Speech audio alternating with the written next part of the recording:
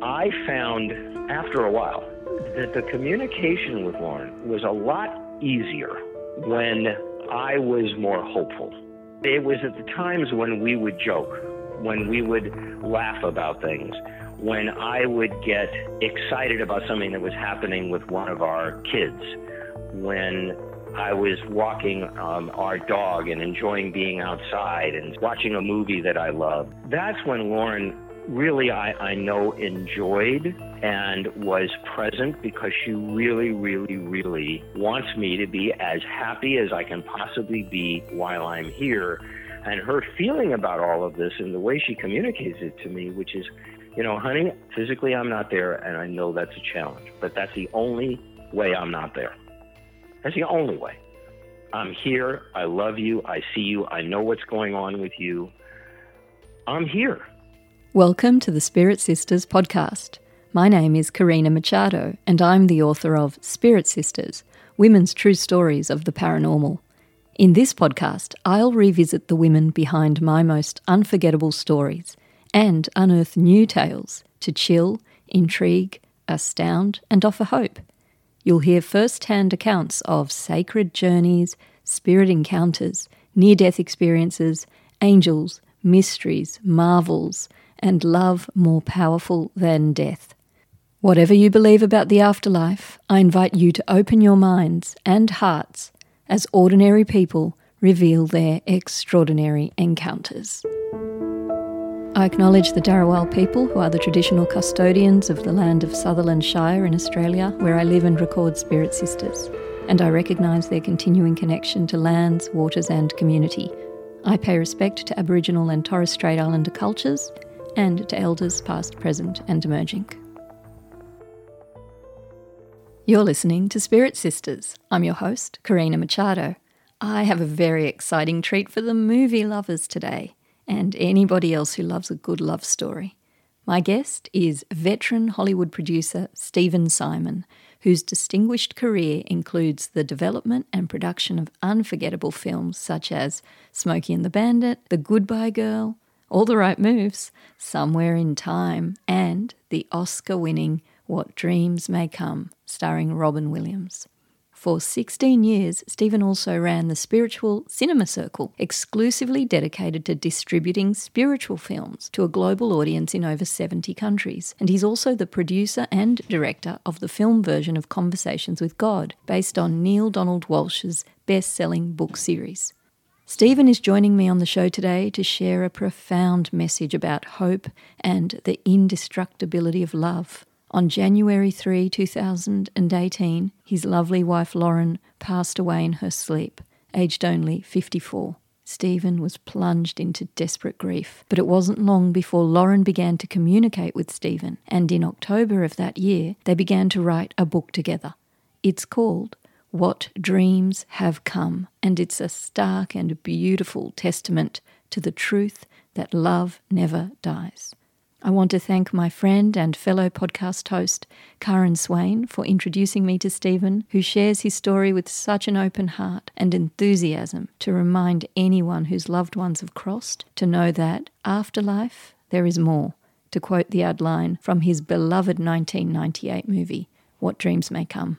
In our conversation, we discuss all the amazing parallels between Stephen and Lauren's love story and Stephen's key films, Somewhere in Time, starring Christopher Reeve, and What Dreams May Come, both of which focused on the enduring love between a couple on opposite sides of the veil. You're about to hear how his movies played a crucial part in making certain that Stephen and Lauren, twin flames, found each other in this lifetime. Theirs is such a magical love story, no doubt worthy of the silver screen. I'm so honoured that Stephen shared it with us today in a broad-ranging conversation that also touched on the dazzling days of the golden era of Hollywood cinema, Stephen's early memories of seeing his father's spirit, his mind-blowing first communication from Lauren after her transition, the life-changing advice his good friend Neale Donald Walsch delivered when Stephen was in the depths of grief, and the powerful sense of life purpose that drives him ever onward. There's much more. Just wait till you hear who Stephen's godfather is. Lastly, please note that our conversation touches on themes of suicide. If you need support, call Lifeline in Australia on 13 11 14, or please seek out services in your country. Enjoy my conversation with the wonderful Stephen Simon. Hello, Stephen. Welcome to Spirit Sisters. Thank you, Karina. Good day on you. Good day. It is so wonderful to have you. I'm so very honoured, actually, to have you on the show today. This is just going to be such a beautiful conversation, and I know it's going to resonate in so many hearts today. So thanks for making the time, Stephen. Oh, you bet. I'm very happy and honoured to be here, so thank you. I would have already let our lovely audience know all about you in the introduction, so I am going to just get straight into your amazing story. Wonderful. Great. Your beautiful wife, Lauren, passed from the physical on the 3rd of January 2018. 9 months later, she began communicating with you, which is, oh my goodness, this is the crux of our story. Now, could you please share with us, Stephen, that first communication breakthrough? You describe it so beautifully in your book, and the effect that it had on you in that grief-stricken state that you were in. Absolutely. Well, actually, it was 6 weeks, not 9 months. The 9 months, it took us 9 months before we decided that we were going to write the book together. Okay. But it was 6 weeks after she transitioned, and I need to go back a little bit. Please. And talk about what our relationship was like and the spirituality that we share and what it is still like. But when Lauren was still physical, Lauren is an intuitive. She's a Reiki master. She used to do hypnotherapy for people. She worked with women that had eating disorders, and, she wrote a book on caregiving. So Lauren and I were very, very, very deeply connected and very much of the same spirituality. She was also in the physical, and she still is on the other side, a very gifted intuitive. And it was very strange living with an intuitive, because there would be times, like I remember vividly once, she said, "Hey, you haven't heard from your friend Michael in a long time, have you?" And I said, "No, I haven't." She said, "I think he's about to call." And the phone rang. This happened all the time. It happened all the time. And it was fascinating and wonderful for me. When we talked about our relationship, we both, because Lauren was 16 years younger than me, and I can hear her saying, "It's 20 now, honey." And we talked a lot about what would happen. We certainly anticipated, both of us, that the first person to transition would be me. And we talked about how that would be. We had a very specific vision of the afterlife that we would live. There were moments when she would be channeling things and say, we really need to design this afterlife setting that we're going to be in, what we're going to be, how we're going to be, how old we're going to be. I will always feel that Lauren knew something was coming just because of the way she behaved the last week. She was very insistent that we spend a lot of time alone together, and she would curl up in my lap at night. She had become very, very weak from the radiation treatments that she had to take for thyroid cancer, which she had and had 2 surgeries. She got over the thyroid cancer. She never got over the radiation therapies, and it weakened her terribly. And I was very concerned about her. On the 3rd of January, I went to the gym in the morning, as I usually did in the early morning, and I came back, and she was still sleeping, and which was not totally unusual, because I knew she had stayed up later than me the night before watching television. But after a while, I got very concerned, and I went into the room, and as soon as I walked around the bed and saw her and saw our lab Lola cuddled up next to her, I knew something was terribly wrong. And I touched her, and she was very cold. And it turned out that she had had an undiscovered heart arrhythmia. And as the medics who came and the doctor and everyone else said to me, look, it's very peaceful when that happens. They just go to sleep and they don't wake up. And I heard the before and after that this is basically how angels who have come to earth transition when they go back. And it was very comforting to me and to our family, but it was still an incredible shock to me. I went into shock. I don't remember much of that day. And the next few weeks were a complete blur because we had talked about connecting as soon as we could. We have dear friends who are mediums and intuitives, and I was told a lot that she actually, when she transitioned, it took her a while to realize that she had transitioned because she thought she was dreaming. When she did, obviously her first thoughts were of me and the kids. And I did everything I could to be in touch with her, and I had absolutely no success at all. I mean, I knew that her spirit was not there. And I was so sensitive to Lauren's energy that I knew when it was there, and I knew when it wasn't. Later on, I really knew it, but she was not there. And there was a night, February 9th, 2018, I was watching a recording of a television show that I had recorded. And I never on watching series television, I never watched the end credits and I never watch the coming attractions because they always spoil what's about to come. And I want to be surprised. But as the show ended, I so vividly felt and heard, although not with my ears, and I'll talk about that in a minute, Lauren's presence. And I felt and heard her say, "Honey, watch the end credits." And I was like, is this really her? Watch the end credits. Why? And I thought, okay, well, I've never done this before, but I hope this is Lauren. I believe it was. And I believed at that moment that it was. And I watched the end credits and I put the lyrics of the song in the book. That was a very special song for both of us. That was very much about our love surviving, that we were going to be together again, that we would walk in the rays of a beautiful sun together. And I knew it was her, and that is when the communication started. The way I explain this to people is that I did not hear her voice, which would have been impossible because Lauren's physical remains were cremated. Her voice is a product of her body, and there was no way that I could actually physically hear her voice, but I heard it in my heart, and I felt it strongly.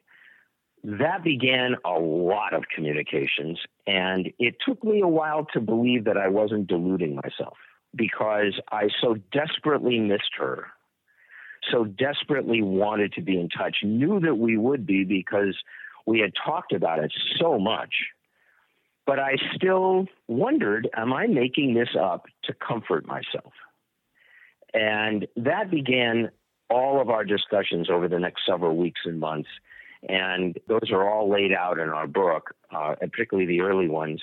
And I also became very aware it was Lauren because of her sense of humor and because of the fact that she was teasing me, which was she sent me a card once many years ago saying, "Teasing you is my greatest joy, and you are my greatest love." And she teased me all the time. Well, she started doing it from the other side as well. She made me laugh. And those started those connections which were precious to me.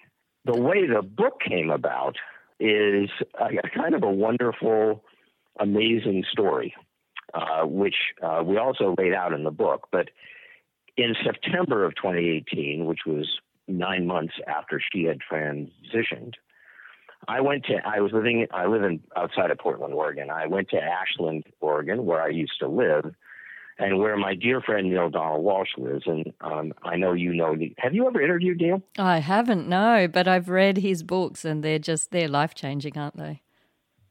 Yeah, Neil wrote the Conversations with God books for listeners that don't know Neil.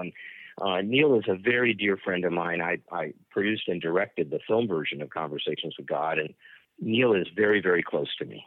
As a matter of fact, I'm going to interject here, put in one thing. There was a moment very early on after Lauren had transitioned, when I was hysterically crying. Those moments lasted for almost 3 years. They don't outlast. They don't happen as much now, but they still happen. Then I was hysterical, and I called Neil one night, and I said to him, I couldn't talk for a while, but finally when I did, I said, Neil, I'm out of my mind with grief. And he said, good. And I was like, what? And he said, good. You need to be out of your mind and in your heart. You know, your mind is going to confuse you. Your heart, you need to speak the language and hear the language of your heart. And that fits into so much of the work that I've done, which I know that we'll get into this. So I went down to have dinner with Neil and his wife, Em, in Ashland at the end of September of 2018. It's important to note here, and anyone can check this if they want, because this was an extraordinary night, and you can check the weather and see what it was like. So Southern Oregon had no rain for months. They were having a drought. It was terrible. We were having dinner. I was facing the windows into the street. Neil and Em were sitting across from me. And at one point, Neil said, well, talk to me about what's going on. And I said, you know what, Neil? This is going to sound familiar to you, pal. I've been making a lot of notes about our conversations, a lot of notes. I have scores of yellow pads already filled up, and I have a feeling that this may be a book. At that very moment, there was a lightning strike outside. There was thunder. It was amazing. And everyone in the restaurant looked around, and we looked at each other and like, okay. And then Neil said, and I know what the title should be, Another Lightning Strike. I said, what? He said, What Dreams Have Come. Another lightning strike. I then said, well, I better get to writing the book, The Fourth Lightning Strike, at which point we knew we were very much not in Kansas anymore. And then I said, but you know what? I'm now getting the sense that this is a book that Lauren and I need to write together, The Fifth and Last Lightning Strike. Well, needless to say, we were completely blown away. We were laughing, we were crying, and we spent the rest of the dinner talking about that. I came home, connected with Lauren, and she was like, let's do it. That began, and it took us about almost 2 years to get it done. And that's how I started to connect with Lauren, and that's how we wrote the book. Oh, wow. Thank you so much for sharing the story about the lightning strike. I was hoping you would, and I loved reading about that in the book. It's just, what a moment. Like, it's really quite unfathomable, isn't it? It's also great that Lauren and, our higher selves got me to Ashland to be with Neil, because, that's how Conversations with God started.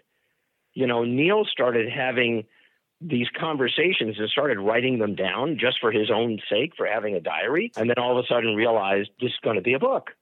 That's exactly what happened, and it's not an accident then that it happened when I was with Neil. The universe at times really doesn't hide things very well, and it was like, okay, Stephen, you may need the 2x4 approach here, so we're going to put you in a place where you're going to start writing this book with your wife and do it quickly. And I did. And that is just one of many amazing instances of synchronicity in your life. And we are going to talk more about all of that and the parallels with your amazing body of filmmaking as well. But before we do get into that, I'd just like to backtrack just a moment to that initial communication from Lauren with the end credits. So just to clarify, Stephen, so it was a beautiful song that referenced the enduring power of love that was playing over the credits. Is that right? Correct. Do you remember the name of the song and the artist? It's in the... Goodness, I thought you were going to ask me that. You know what? It's in the book. It's in the book. I'll check it. It's in the book, and right now I'm completely blanking on it. That's all right. It's Oh Child. It's Oh Child. Oh, things are going to get easier. Things are going to get better. Now I promise I will never sing again. Lauren was at me if I started singing. It's like, no singing. But that's what the song was. And what really struck me was the lyric, we'll walk in the rays of a beautiful sun someday when your heart and your head are much lighter. Wow, that is really goosebumpy, isn't it? Yeah, it really, and it wasn't like that wasn't our song.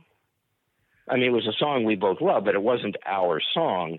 But what really was extraordinary to me about that was that she obviously, in some way, knew that that was happening and knew that it would be comforting to me and it would tell me it was her.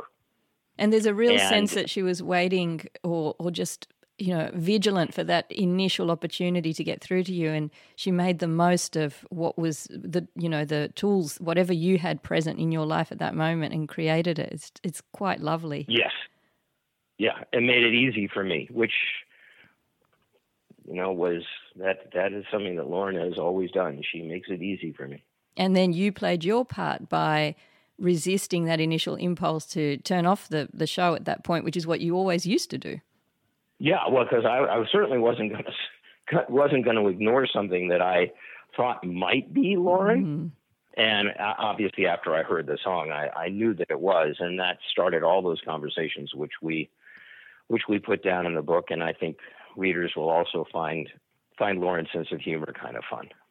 Yeah, as you say, so many more messages began to pour in, and we're going to talk about some of the topics a little later on as we go on. First of all, I just want to touch on the absolutely intriguing parallels between your experience with Lauren and the plot lines of two very successful films that you've produced, which we've given readers a clue, readers, the old journo coming out, our listeners a clue to that with your mention of What Dreams Have Come. Of course, you produced 1998's What Dreams May Come, the beautiful movie about the afterlife and the enduring love between a husband and a wife in the afterlife, starring Robin Williams, that so many of our audience will remember.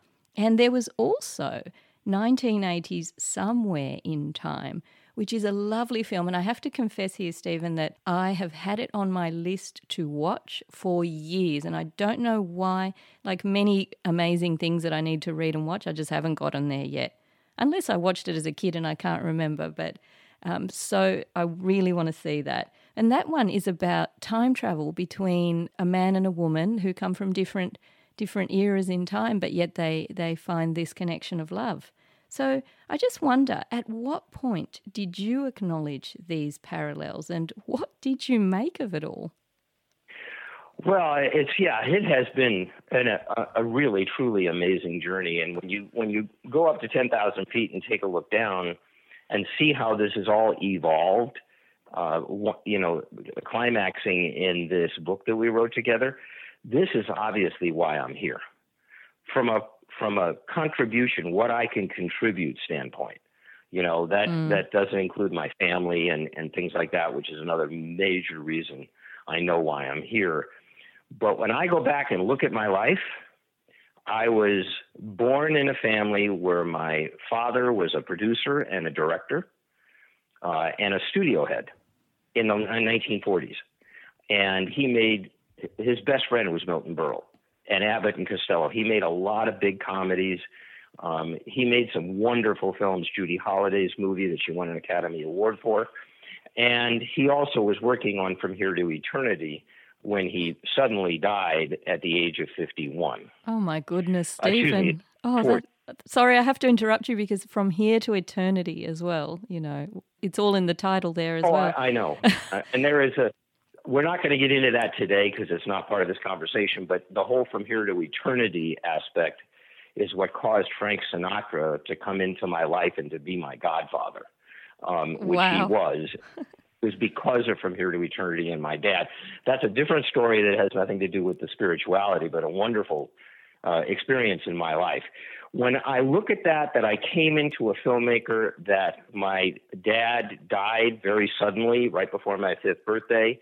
My mother remarried another film producer. So I came into this life to do film.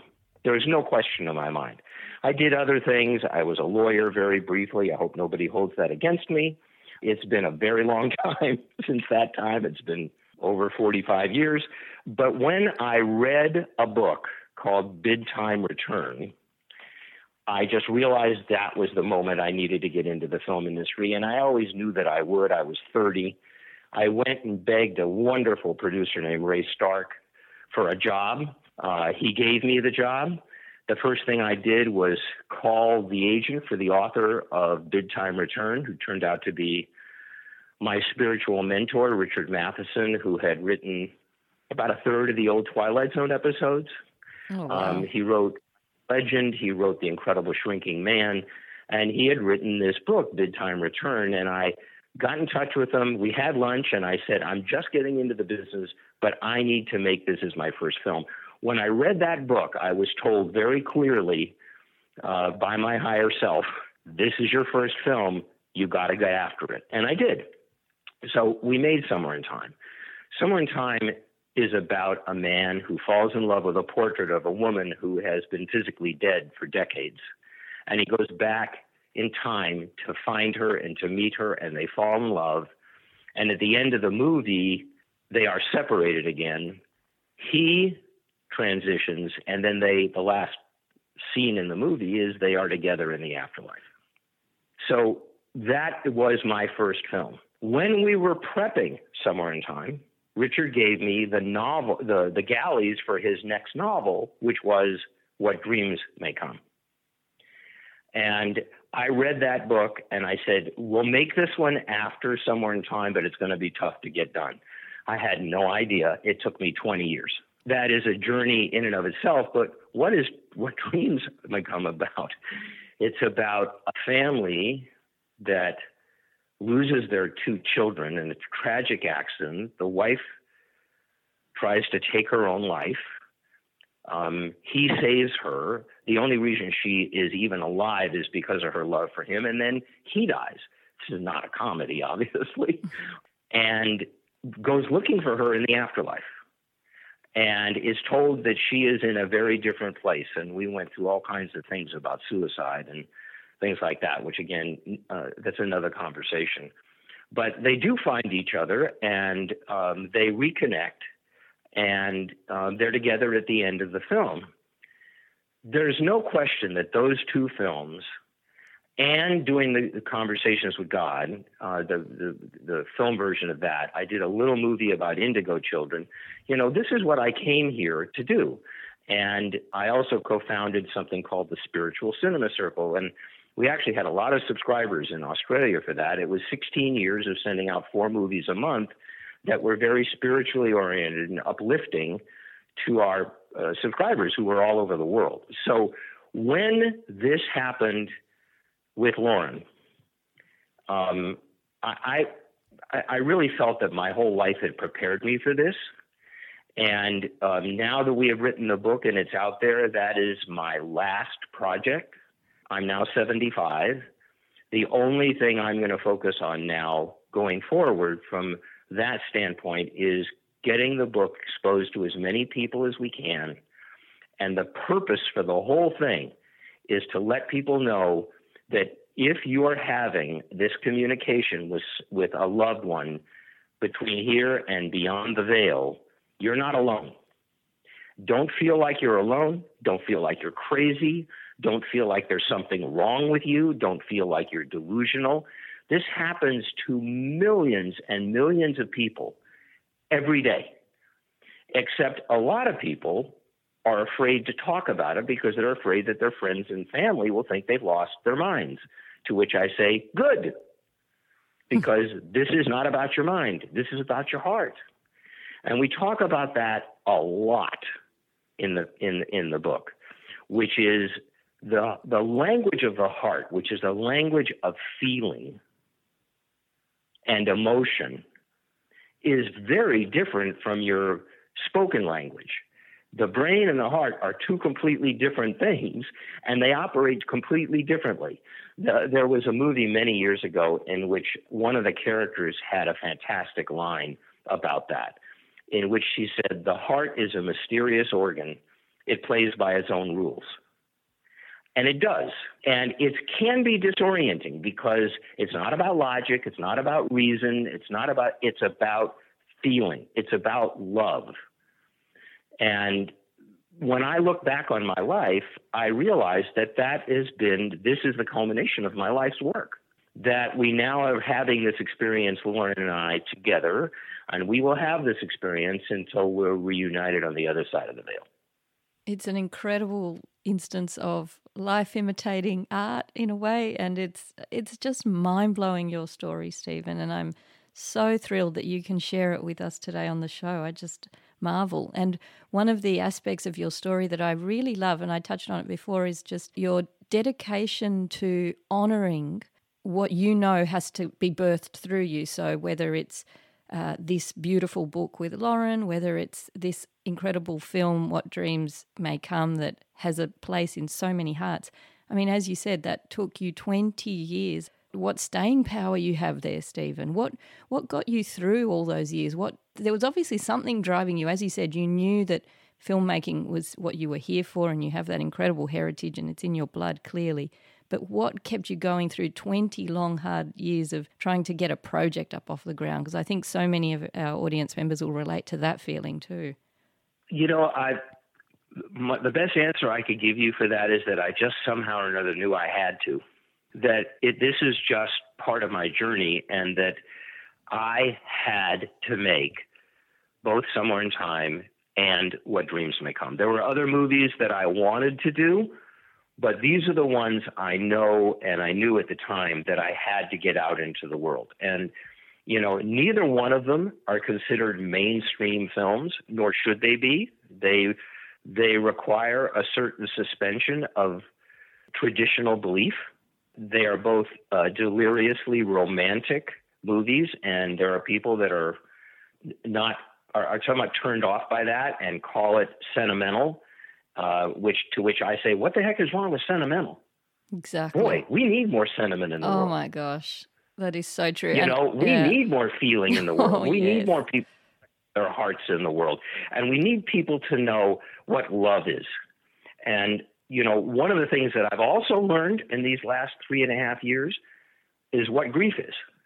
I've never been in a position, fortunately in my life, I never was in a position where I really was hit with the kind of grief that I faced after Lauren transitioned. And you may know there's been a lot of work done on grief in the last few years, and it's evolved, and the way people deal with it has evolved, because it used to be people saying, you know what, just give it some time, get over it, move on. And it's like, no, you don't. The best thing I have ever heard or read about grief was really simple. Grief lasts as long as love does. And I believe that. I know that there are still moments, and there are moments, I'm not going to say they happen every day now, but they happen 3, 4, 5 times a week when I will watch, I'll be driving somewhere and I'll see a couple holding hands walking down the street, and the tears will come. Because as much as Lauren is here, and she is here a lot, and we have a tell between us that I know exactly when she's here, although Lauren often corrects me and says, you know when I want you to know I'm there.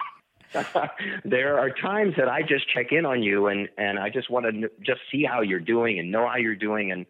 But she's here, and we deal with each other a lot. There have been some very difficult things that have happened in our family, as there have been with all families the last 18 months in the world. And Lauren's very present for that. She's very conscious for that.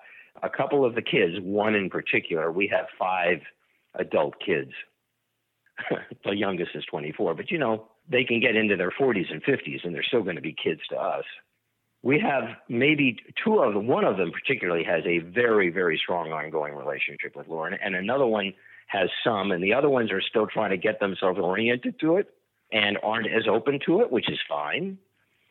But it has been a joy and an honor for me. And I will tell you, the emails that I get from people who have read the book, because there is a section in the book where I give people my email address and say, if you've read the book and you want to be in touch with me about your experience, this is how you can reach me directly. No one else will read the emails. I will not ever let anybody else see them. They'll be completely personal.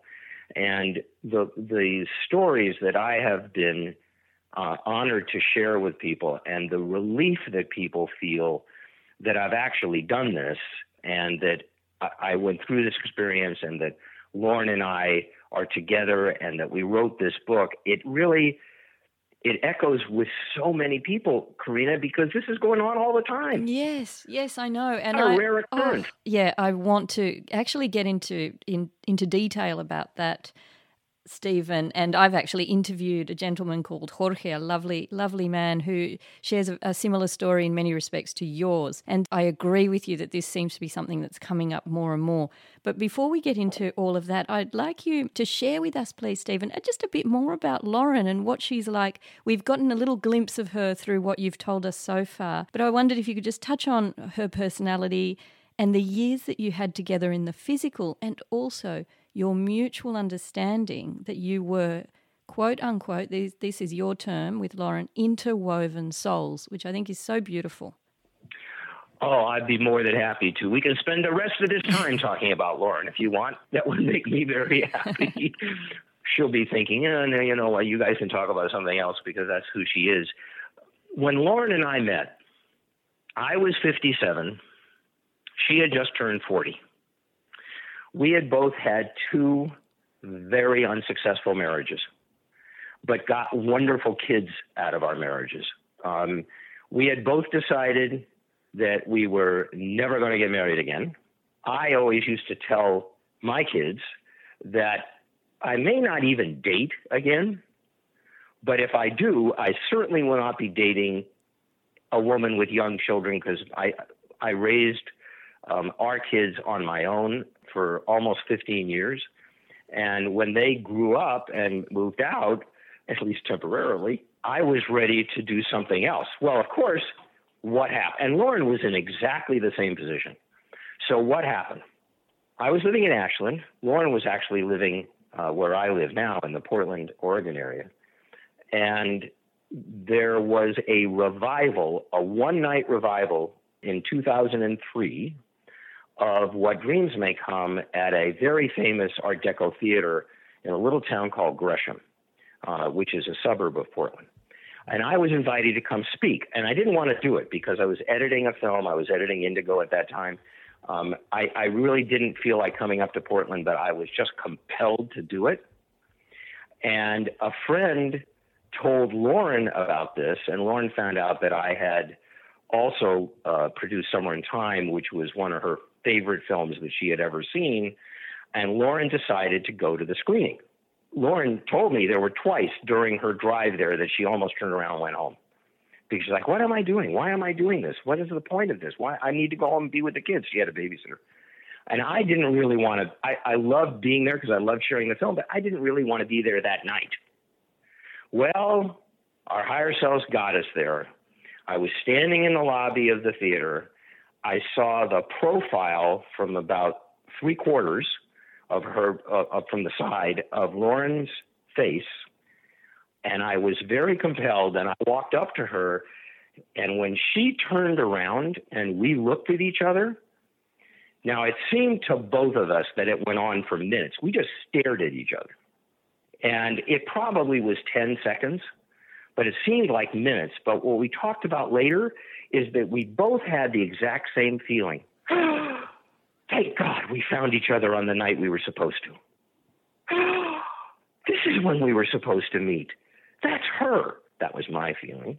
Her feeling was, that's him. She went home that night, called her surrogate mom, Peggy, and said, I found him, Peggy. I found him. He's here. And I said the same thing to my kids. We started to date, and it was very clear that we had meant to be together for a very long time, and we laughed a lot about that night of meeting in Gresham, a place and a theater that neither one of us had ever been to before or since. We laughed about the resistance that we had to being there, and we both decided that our higher selves and our guides deserved a 2-week vacation in Tahiti for getting us there. And honestly, you know, the 5 kids combined basically seamlessly, which is unusual, particularly when you have, you know, adult kids. My kids were very used to just having me. Her kids were very used to just having her. They all became best friends. We both considered that we had 5 kids and still do. And our relationship was basically we spent 24/7 with each other. Lauren worked out of the house. I worked out of the house. I didn't ever want to be apart from her. She did not want to be apart from me. And we didn't socialize a lot. We just wanted to be together. Now, looking back on it, I think part of that was that we both had a subconscious understanding, and it was probably something that our soul leaked through to us, that we needed to take advantage of all the time we had. Looking back on it, I think we both had a subconscious understanding that it was not going to be the future that we had planned, because she wasn't going to be physical for that long. And I'm glad that we did that. Lauren, how do I describe Lauren? Lauren wrote a book called When You Feel Like Strangling the Patient, which was her experience after I had a heart attack in 2011, which we should also talk about, because my heart stopped 4 different times, which was Lauren's terror when we got married. It was the one thing she was afraid of. And she said, you just have to take care of yourself, honey, because, we need to be together as long as we can. And unfortunately, I didn't do a great job of that. And my heart stopped twice in the house. They had to revive me, once in the ambulance and once as they were wheeling me into the hospital. And as was explained to me later, if your heart stops 4 times in an episode like that, you have less than a 1% chance of surviving. But I did, because that was not the time for me to go. But it did really have a very deep effect on Lauren, a very deep effect on Lauren. I want to parenthetically say something about that moment when you realize, again, that there are no accidents in life. There are no coincidences in life. Everything is there for a reason. So I told you we would send out 4 movies a month from the Spiritual Cinema Circle, 3 shorts and a feature. Mm-hmm. November 3rd of 2011 was the first week of November, which is when we always sent out the DVDs to our subscribers. I recorded discussions with people about those films about 2 months earlier, because we were always 2 or 3 months ahead. So I had the heart attack on November 3rd. And when Lauren was with me in the ICU, it all of a sudden occurred to me that the feature that we had just sent to our subscribers was called Listen to Your Heart. Oh, my goodness. This is unbelievable. And volume 11, 2000 and what was it? 11. 2011, volume 11, 2011. Listen to Your Heart. So, none of this has been an accident. I feel incredibly privileged. Lauren when she was physical, is an absolutely beautiful, beautiful woman in every way. Very loving to her family and to friends, and very funny, very private.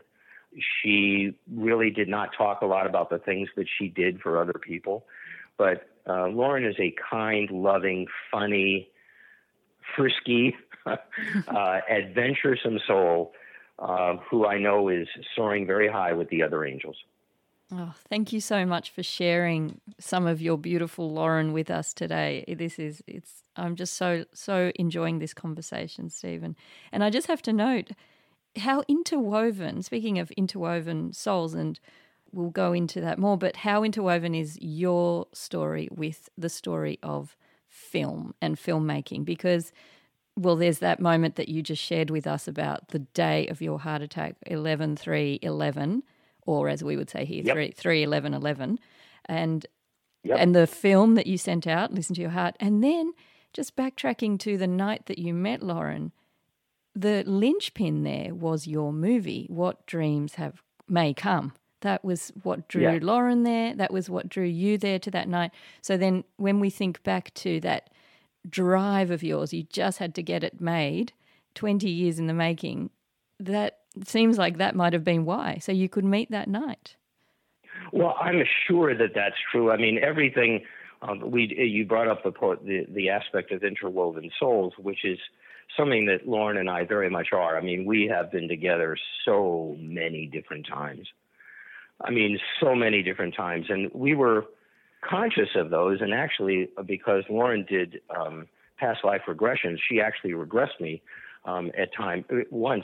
Twice she did that to previous lives that we had had together. And it has been a very, very, very long time. Not every lifetime were we together. Not every lifetime were we man and woman. But not every lifetime were we romantically linked. At times we were friends. I'm sure there are times we were foes. But we were together for a very, very long time, and we became aware of that. And, when I go back to Lauren after we met, when Lauren saw Somewhere in Time, Lauren was 17 years old when it came out. She insisted a year later that her college boyfriend take her to Mackinac Island in Michigan, where we shot the film. She was incredibly drawn to it. Same thing happened with What Dreams May Come. It actually even happened with All the Right Moves, which was a movie I produced with Tom Cruise in the 80s. She felt compelled that she had to watch it. I always knew she was out there. She always knew I was out there, but we didn't know who the individual was. But we knew that there was somebody that we came here to meet. And even though I think we both probably got very discouraged a couple of different times, we both kept at it. And we met that magical night. It's wonderful. And among her messages that have flooded in and have now become the content of your lovely book, one of them was she actually said, this was our plan all along. She told you that. Yes. And yes. I wondered what you have come to learn since then, or perhaps it seems like you were building on what you already knew about concepts such as pre-birth planning, soul contracts, twin flames, that kind of thing. Well, it certainly, I will tell you what it has done. I think the word that comes to mind for me is that it has reinforced those feelings. Yes. I grew up with a sense of the magic. After my father died, and he died right before my 5th birthday, and my mother remarried and we moved, I was around 6. And I was very conscious, and I told my mother and my stepfather, there's a man in my wall at night. I mean, I vividly remember this, and my sister vividly remembers it too. I was very aware that there was a man, I thought, in the wall, because that's how I related to him. And he almost every night was there, and it was very comforting. It didn't scare me. It was very comforting. Well, I now know that was my dad's spirit, who was there to support me during that period of time. So I started this very young. And I've done, obviously, a lot of reading about it. Movies have been such a great reflection of how we're all growing in our awareness of the fact that we don't just live and then die and that's it. There is more. That is the ad line for What Dreams May Come as a film. After life, there is more. Once you are introduced to that, and once that comes clear to you, it changes everything. It changes your perceptions of things. It changes your perception of death. I know that January 3rd, 2018 was Lauren's soul time to transition. I have a time too. I have no clue what it is. I'm pretty sure that Lauren has no clue what it is. And if she had a clue what it is, she wouldn't tell me. Thank God, because that's the last thing I'd want to know. But I don't think she would. So that is a soul contract that we have had, and we also talked about all of the times we've been back, but I'm hoping and believing that it won't be again, because we kind of both thought this was going to be the last go-round, and maybe it won't, but I know time does not exist in the same way, obviously on the other side of the veil. So what I'm saying now is a bit foolish, but it's the only way I can express it. I don't know what's intended, but I'm going to spend the first 200 years hugging her. That's going to be the first 200 Earth years. I'm just going to hug her. That's it. Then we can talk about everything else. So beautiful. I just feel that you were so privileged to have the physical time together, the physical relationship with Lauren when she was here on the planet. Of course, it continues to be beautiful, but how absolutely astounding and what an immense blessing that you shared that kind of love here together on the earth. Thank you. I appreciate it. And I will tell you something else, because I just got a sense that I needed to do this. Everybody has issues, right? I mean, we all have issues that we come in with, issues that our childhood causes and things that we have to evolve from. And mine was always abandonment. And if you go back into my life, and it's not important to go through all the details now, but abandonment, particularly by people I love, particularly by women I love, abandonment has been the major issue of my life, emotional issue. And when Lauren transitioned, you would think that would be the last straw. It wound up being completely the opposite, which shocked me, because I never felt that Lauren was gone. I knew she was physically gone, and even those first 6 weeks when we were not in communication, I just knew she wasn't gone. I knew eventually something was going to happen, and I never felt abandoned by her. When you would think that would be potentially the biggest abandonment of my life, and I haven't never felt that for a second. So when you have these kinds of contracts, it's pretty extraordinary. Do you know or know of the medium Alison Dubois? Yes. I've actually, many years ago, I interviewed her, not for my podcast, it was for the magazine that I worked for at the time, yes. Okay, so for your listeners who don't know, Alison is an extraordinary medium, and her medium of mediumship, which is a mouthful, but basically she is very much in touch with people who have crossed over. And Alison is a friend of ours, a friend of mine. And when this all happened, Alison and I spoke, and I was telling her what I felt as she read the book and stuff like that. She said, "Stephen, you guys have the most clear communication, and you know what? I don't need to tell you anything, because you guys clearly know what's going on between the two of you, and you clearly had this plan, and you're following it. So you just need to trust your heart. You need to trust your wife, trust your heart, and there's nothing I can add to that." And that was very comforting for me, and it is really true. You know, when you find that one, and we don't always find it in life, as she said to me, and because at one point she said to me, and I know she was testing me, she said, "Well, can you see yourself being with anybody else?" And I said, "Are you kidding? There's no prayer of that. To find the one and to be together with that one, there are going to be a two, because everything would be an anticlimax, and I would never be able to open my heart or anything else to another person." And she laughed and she said, "That's one of the reasons why I know you guys are such close soulmates, because every time I have dealt with somebody who feels that way, they say it and they live it, which is, when you find that great love, there is no love after it." Now, I was 71 when Lauren transitioned. So, if I was 31, there might have been a difference. But, Lauren and other people have said to me, I know you wanted to talk about this, and this might be a time to start it, about how we love and not giving up on the kind of love that we have, and really understanding how special it is, and understanding that this is what we came here to do, and knowing that we will be together again at the end. I have lost any fear of death. I can't say that I had it anyway, but I have no fear of death anymore. I just, at some point, know that our soul will be reconnected and reunited, so we will be together. We both have individual souls, but they're interwoven. Okay. I'd actually like to just quickly reference a few more of the ways, and you express this so beautifully in your book, that the ways that Lauren communicates with you, and I love how you call it wifey Wi-Fi. That's so cute. Yeah.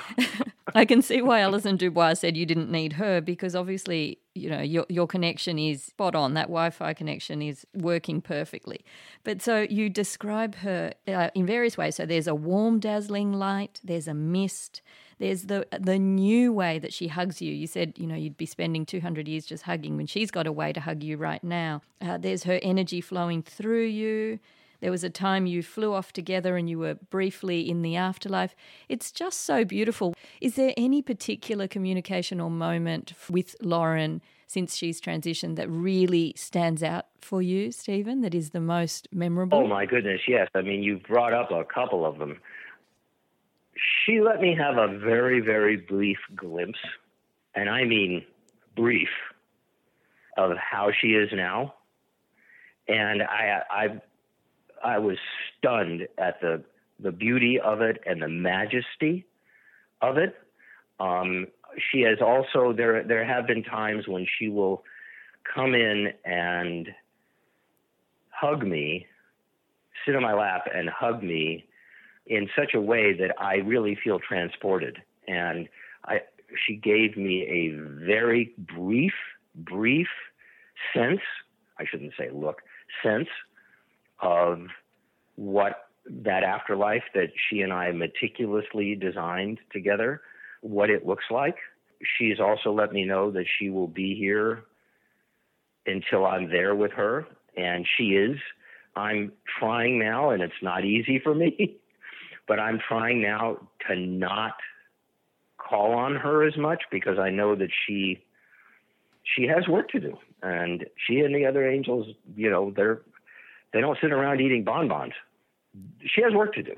And I don't want to interfere with that. Then at the same time, it's knowing that she's here when I need her that makes everything worthwhile for me, because if I didn't know that, I don't know how I'd be getting through this. And along those lines, one of the messages that she's shared with you, and I know this from reading it in the book, is that it's okay to laugh. And you referenced earlier those moments of profound grief, which are becoming fewer and further between now, but where you would just be in such pits of suffering, and anybody who's lost someone will obviously relate to those moments. But there's that message from Lauren that it's okay to laugh and to try to find joy in the ways that you honour her, and that, in fact, that is how she prefers it. So when I read that reminded me of mediums that I've interviewed who've shared that exact message with me, that our late loved ones want more than anything else to know that we're laughing and happy, that we're joyous. Do you believe, Stephen, this is something that struck me reading about this in your book, do you believe that if we really took that on board, that idea about what our late loved ones want for us, and that is our joy, that if we took that on board, it could revolutionise our understanding of grief and healing, and, because it is a very countercultural teaching, isn't it? Yeah, and I'm really glad you brought that up, because for those of us who are in grief and understand grief, and again, that's hundreds of millions of people around the world, obviously the grief itself is no laughing matter. And it is difficult, and it's painful, and it changes forms and strengths, but it never completely disappears. And I know that experience is really, it's a very painful, difficult experience for me and for everybody who goes through it. I'm no different from anybody else in that. However, I found after a while that the communication with Lauren was a lot easier when I was more hopeful, that she really could jump in. She was always there to hold me, to commiserate with me, the lack of a better word. But it was at the times when we would joke, okay, when we would laugh about things, when I would get excited about something that was happening with one of our kids, when I was walking our dog and enjoying being outside and stuff like that, or watching a movie that I loved, or watching the sports that I loved watching. That's when Lauren really, I know, enjoyed and was present, because she really, really, really wants me to be as happy as I can possibly be while I'm here. And her feeling about all of this and the way she communicates it to me, which is, honey, physically I'm not there, and I know that's a challenge, but that's the only way I'm not there. That's the only way. I'm here. I love you. I see you. I know what's going on with you. I'm here. So you don't have to miss me. As at one point she said, by the way, probably a good idea not to tell people, because early on I said, well, we lost her. And early on she said, don't say that. You didn't lose me. I'm gone physically, but you didn't lose me. And I was like, yeah, I shouldn't be using that phraseology. So, I learned a lot from that. And I realized that Lauren really wants me to be happy. And I also know that if I did decide that I was going to date someone, that she'd be very happy for me if I could be happy doing that. Now, I don't want to do it. And as a friend of mine once said to me, there's no jealousy on the other side, Stephen. There's no jealousy. She would be very happy for you.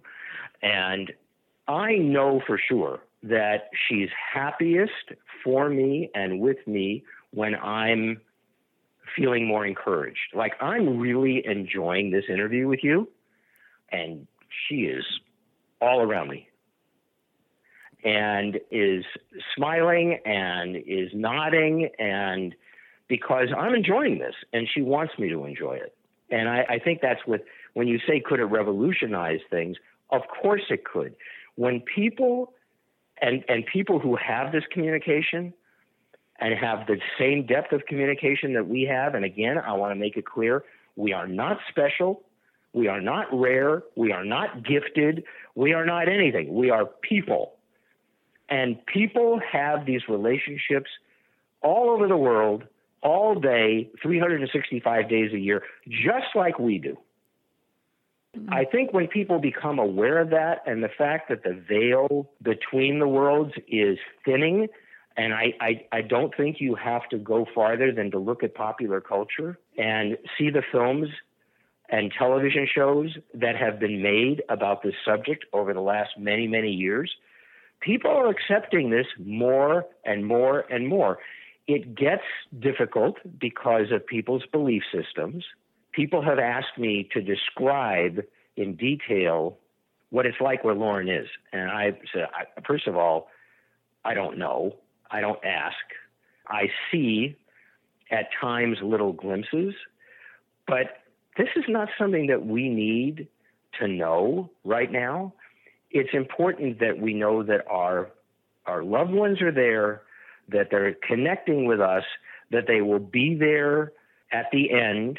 I know that Lauren is going to be, as our friend Peggy has said, she will have her face and her hands and her entire body pressed up against that veil to be as close as she can so she can grab you when you come through. And it's very comforting for me. And I think when we accept those things, life looks different and love looks different. Indeed. In your book, Stephen, you write that this is all an unfolding journey for you, that you're still learning, and that Lauren can only really communicate what your human heart and mind can absorb. So it is an unfolding thing. I was wondering, what do you think are the most powerful messages that Lauren has shared to do with the big questions around life? So around love, suffering, the purpose, the very purpose of our incarnation as humans on earth. It's very personal to her and to me. When I say that, Lauren and I, when she was physical, shared an identical belief about what happens after we physically transition. And this was the absolute center of What Dreams May Come. It was the center of the film. That which you think becomes your world. That is a plaque that Richard Matheson had on his wall, and he had a copy of it made for me. This gets into a whole different line of discussion, that we create our own reality, and that everybody creates their life as it unfolds. I told the story in the book, which I'm going to tell here again because I think it's so illustrative of this, and then we'll get back to the powerful message about what happens after life. But when I say we planned all of this, that there are no accidents, I was told an incredible story once, a wonderful metaphor. And the way it was set up is this. Let's say that you're between lives, and you're going to have another incarnation. You go out in the morning in quotes, to a running track, and you start setting up the hurdles and the goals and the obstacles that you and your soul and your higher self believe you need to address in your next incarnation. And you go around the entire track and you set up hurdles here, there. This one's going to be low. This one's going to be high. These are going to be closer together. This is going to be more. And when you finish, you're born. And you start around that track. And you spend a lot of your life getting really irritated at the idiot who put those obstacles so close together. That's great. Okay? Because it's us. Well, we felt that too. You know, Oprah had a wonderful saying that there are many pathways to God.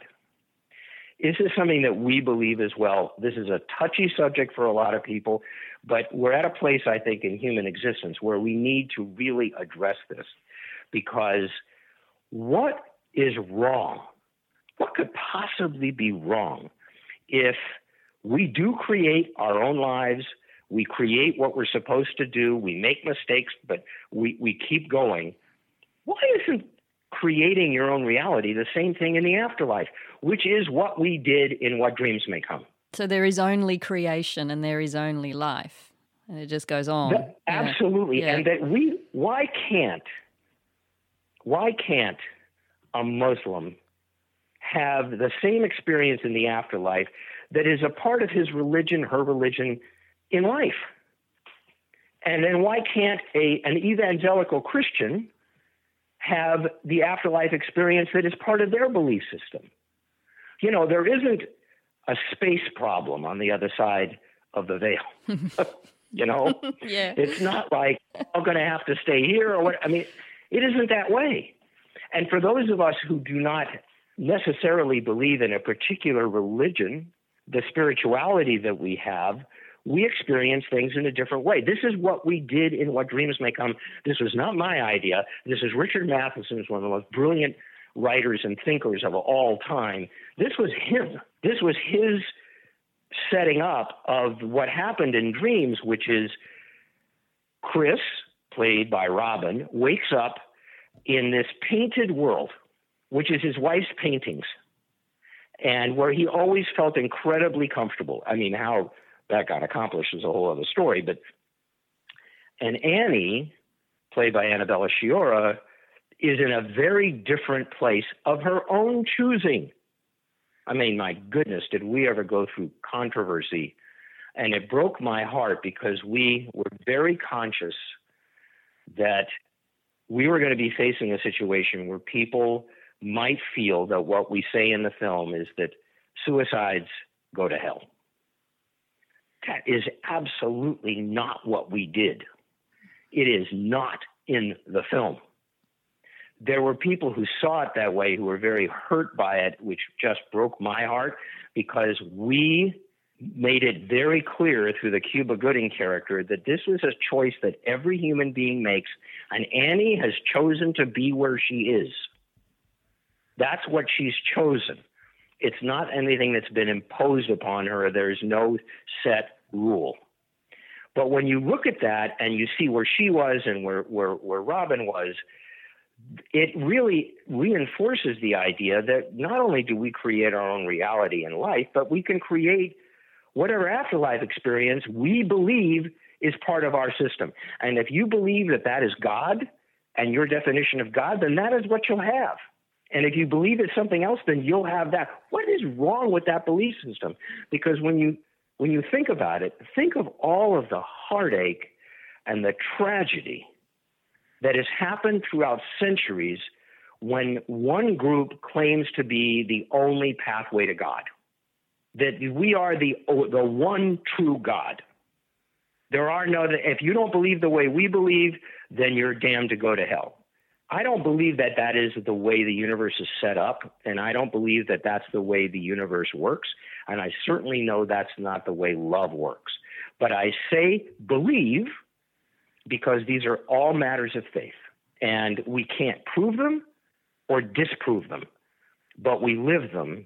And that, for me, to get back to the original question that you asked me, the fact that we all have a different experience and can have a different experience according to our own belief system when we cross over, to me is, I think, one of the most exciting and comforting things that I have learned in these last few years. There's so much to chew on there. You touched on the idea of free will and choice, and that's something that is very apparent in the near-death experience, which I study a lot and listen to a lot of accounts. So many people who've had NDEs come back and they say, well, even in the hellish ones, actually, quote-unquote hellish ones, the negative ones, there's a sense that they've placed themselves, because of the state of fear that they were in prior to the NDE, in that negative state.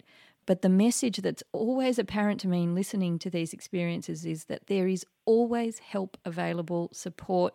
We have to ask, because our free will cannot be violated. That's the sense that I get listening to all of these experiences in the NDEs. Oh, I completely agree with you. I totally agree with you. And the other interesting thing is that NDEs often liken life to a movie role that we're playing, which is really interesting given our conversation, given all of your body of work, everything that you've done in film across the decades.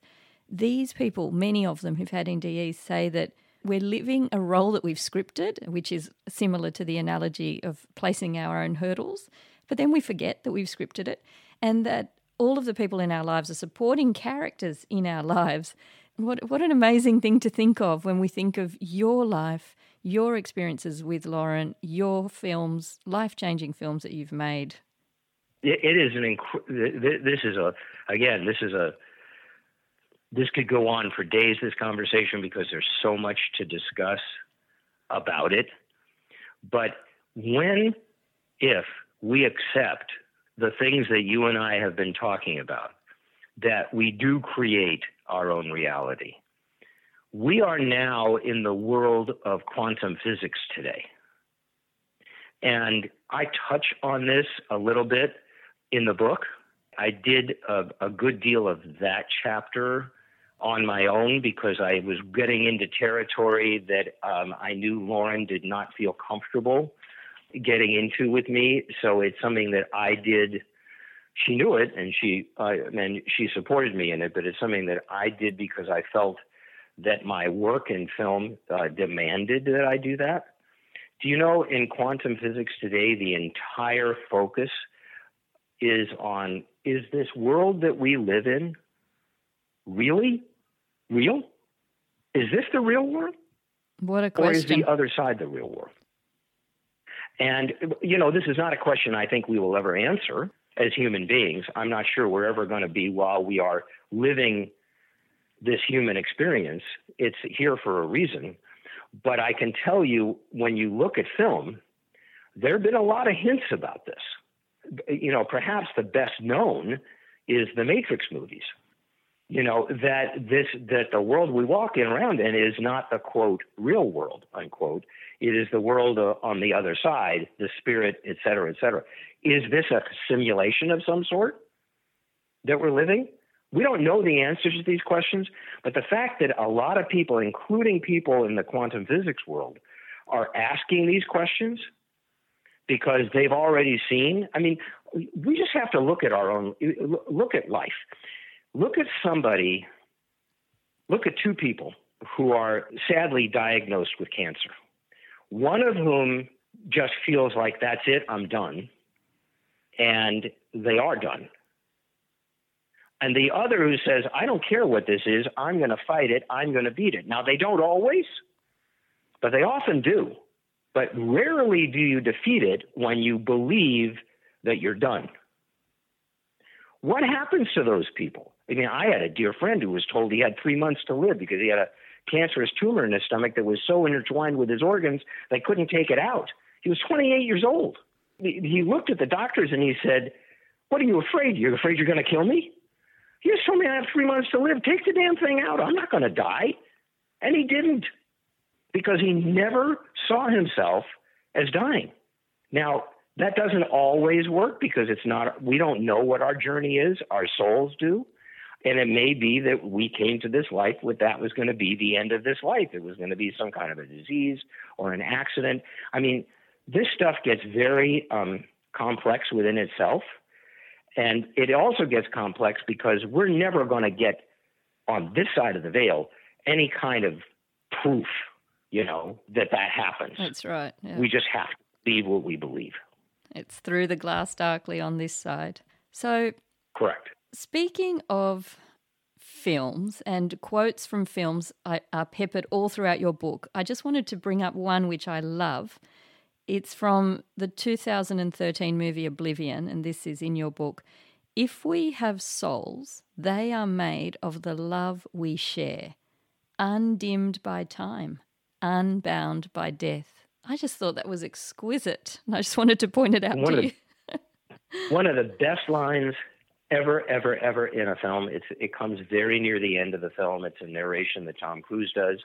And I made a film with Tom many, many years ago. And after I saw Oblivion, which I saw several times, and I think if you see the film, you'll understand. And it was right before Lauren transitioned. It was before Lauren even got sick. There was something in it that really spoke to me. For people who haven't seen the film, you're going to think it's a big science fiction action movie because that's unfortunately the way it was originally marketed. It's a love story, and it's an amazing, and I mean an amazing love story. And I really urge people to see it.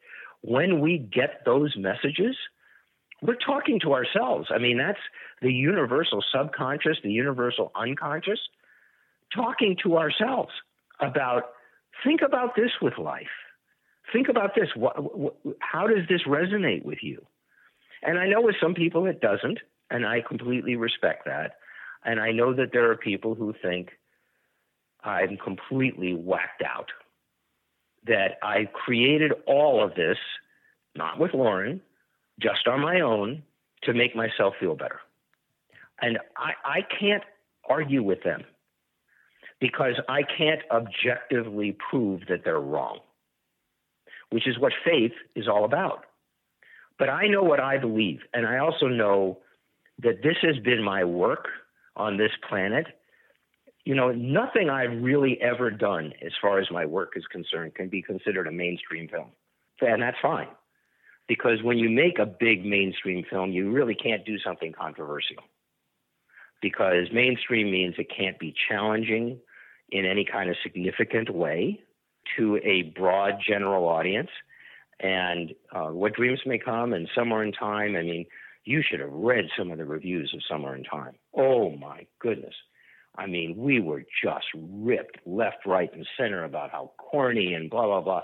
And the film didn't do great business, but it was rescued years later when it went on video and when it went on HBO. And now there is every year a weekend at the Grand Hotel on Mackinac Island where we shot that film. There's a weekend coming up next month, actually, that is entirely devoted to Somewhere in Time. And the fan club for Somewhere in Time, which is from all around the world, comes to the hotel and celebrates the film. And it started off being just ripped to shreds and failing and stuff like that. So, we're doing, I think, what we need to do to be comforting to people who have this belief system, who are open to it. And people who aren't, I completely respect and send them much love. Well, I'd just love to commend you on your work within films, because Hollywood is so influential. It's what you have done strikes me as being ahead of your time with those films, and just such an act of service, using that medium for good. And later your work with the Spiritual Circle as well, really bringing those films to people's attention. I just wanted to commend you for that, Stephen, because I wish there were more voices like yours within Hollywood and within mainstream filmmaking to perhaps transform that idea of what a mainstream film is and should be. So thank you for everything. Well, you're more than welcome, and I want to say something actually about that. You know, Hollywood has, in my opinion, devolved over the years for a whole bunch of different reasons. Perhaps the most important of which is that over the last 20, 25 years, every single studio in Hollywood has been bought and is now owned by a major international conglomeration. And the studios are being run by business people. That's why there's such a lack of creativity, because you want to do something different and you can't point to, well, it worked in this movie, it worked in that movie, you're going to do something different. The marketing people are going to say, we can't sell that. I always tell people, and it's a true story, that Louis B. Mayer of MGM, Metro-Goldwyn-Mayer, he made a decision on the movies. And if somebody in his marketing department said, Mr. Mayer, we don't know how to market that, he would say, well, in your next job, I hope you'll learn, because that's what you're paid to do. You're paid to market the films that we as creative people decide to make. You don't get to decide what we make. We get to decide what we make, and you figure out a way to get it out there. Well, you can see with all of the violence and the darkness, and I don't know if Bill Maher is well known or known at all in Australia. He's an American comedian. Yes, I'd say people would know him. All right, so Bill Maher did a whole rant a few weeks ago about Hollywood and this year and the movies that were nominated for Academy Awards. And he had an amazing line. He said, everyone's depressed. We've been stuck in our houses for over a year. Everyone's afraid of dying. Do you think you guys could maybe make a movie every once in a while that doesn't make me want to take a bath with a toaster? And I think a testament to that is the enduring appeal of your films, of Somewhere in Time, the fans going to the weekend once a year, the great love that people have for, whenever I mention What Dreams May Come, I've got friends who just, who will watch that over and over. It's got a powerful place in people's hearts. And I think that's really beautiful. And I'm with Bill. Like, if only we could have more filmmakers of your ilk, Stephen, to create more movies like that. I hope we will going forward. We're certainly not going to know what the effects of this international pandemic have been on, physically, emotionally, psychologically, psychically, spiritually. We won't know that for many, many, many years. But I hope that one of the things that will come out of this is a feeling that we are not alone, that our loved ones are still accessible to us, that we do go through life in soul groups, that love never dies. It changes form, but it never dies. And I hope that uplifts people. Certainly for the rest of my life, as I said, I am going to be trying to expose, and I'm very grateful to you, Karina, for spending this time with me and being so wonderful, and the questions that you've asked, which have really stimulated me to think and feel about certain things that I love doing. I love doing this. And if we have reached one person today who says, oh my goodness, I've been experiencing this, I thought I was crazy, there are a lot of other people who are feeling this, I can now feel more comfortable about talking about it, and I accept it, and I now know that it's real, and I don't have to worry about it anymore. If that happens to one person because of this call, then we've had a really successful call. How beautiful. And I'm sure that we can believe that that's the case, Stephen. I'm so delighted to have spoken with you today. I'm so excited to get this conversation out there. Before we wind up today, please tell the audience how they can learn more about you and where they can go to buy your book. Sure. Thank you for that. We have a website, whatdreamshavecome.com. Again, that's whatdreamshavecome.com. The link to Amazon is there. The book is for sale exclusively on Amazon because we self-published it.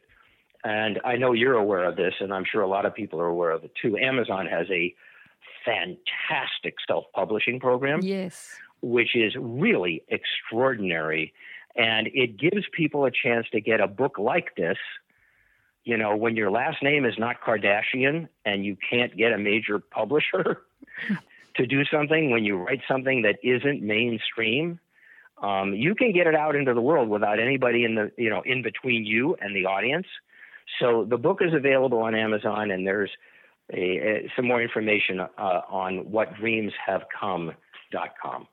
Thank you so much, Stephen. Is there any last messages you'd like to leave for us today before we end our conversation?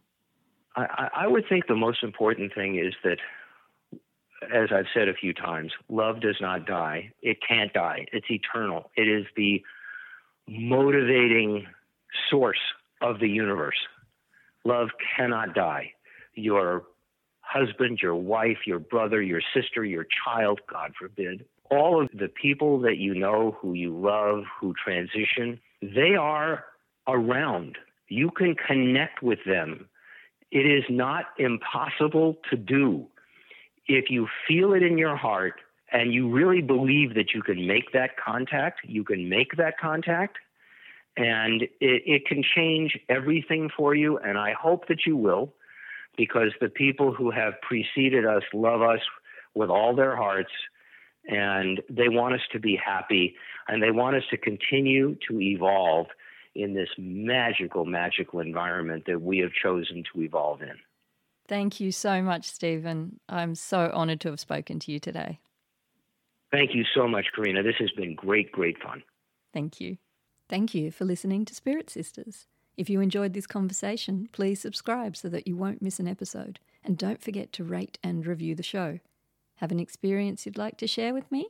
Get in touch at my website, karinamachado.com, or find me on Facebook at Karina Machado Author. After all, there's nothing more powerful than a story.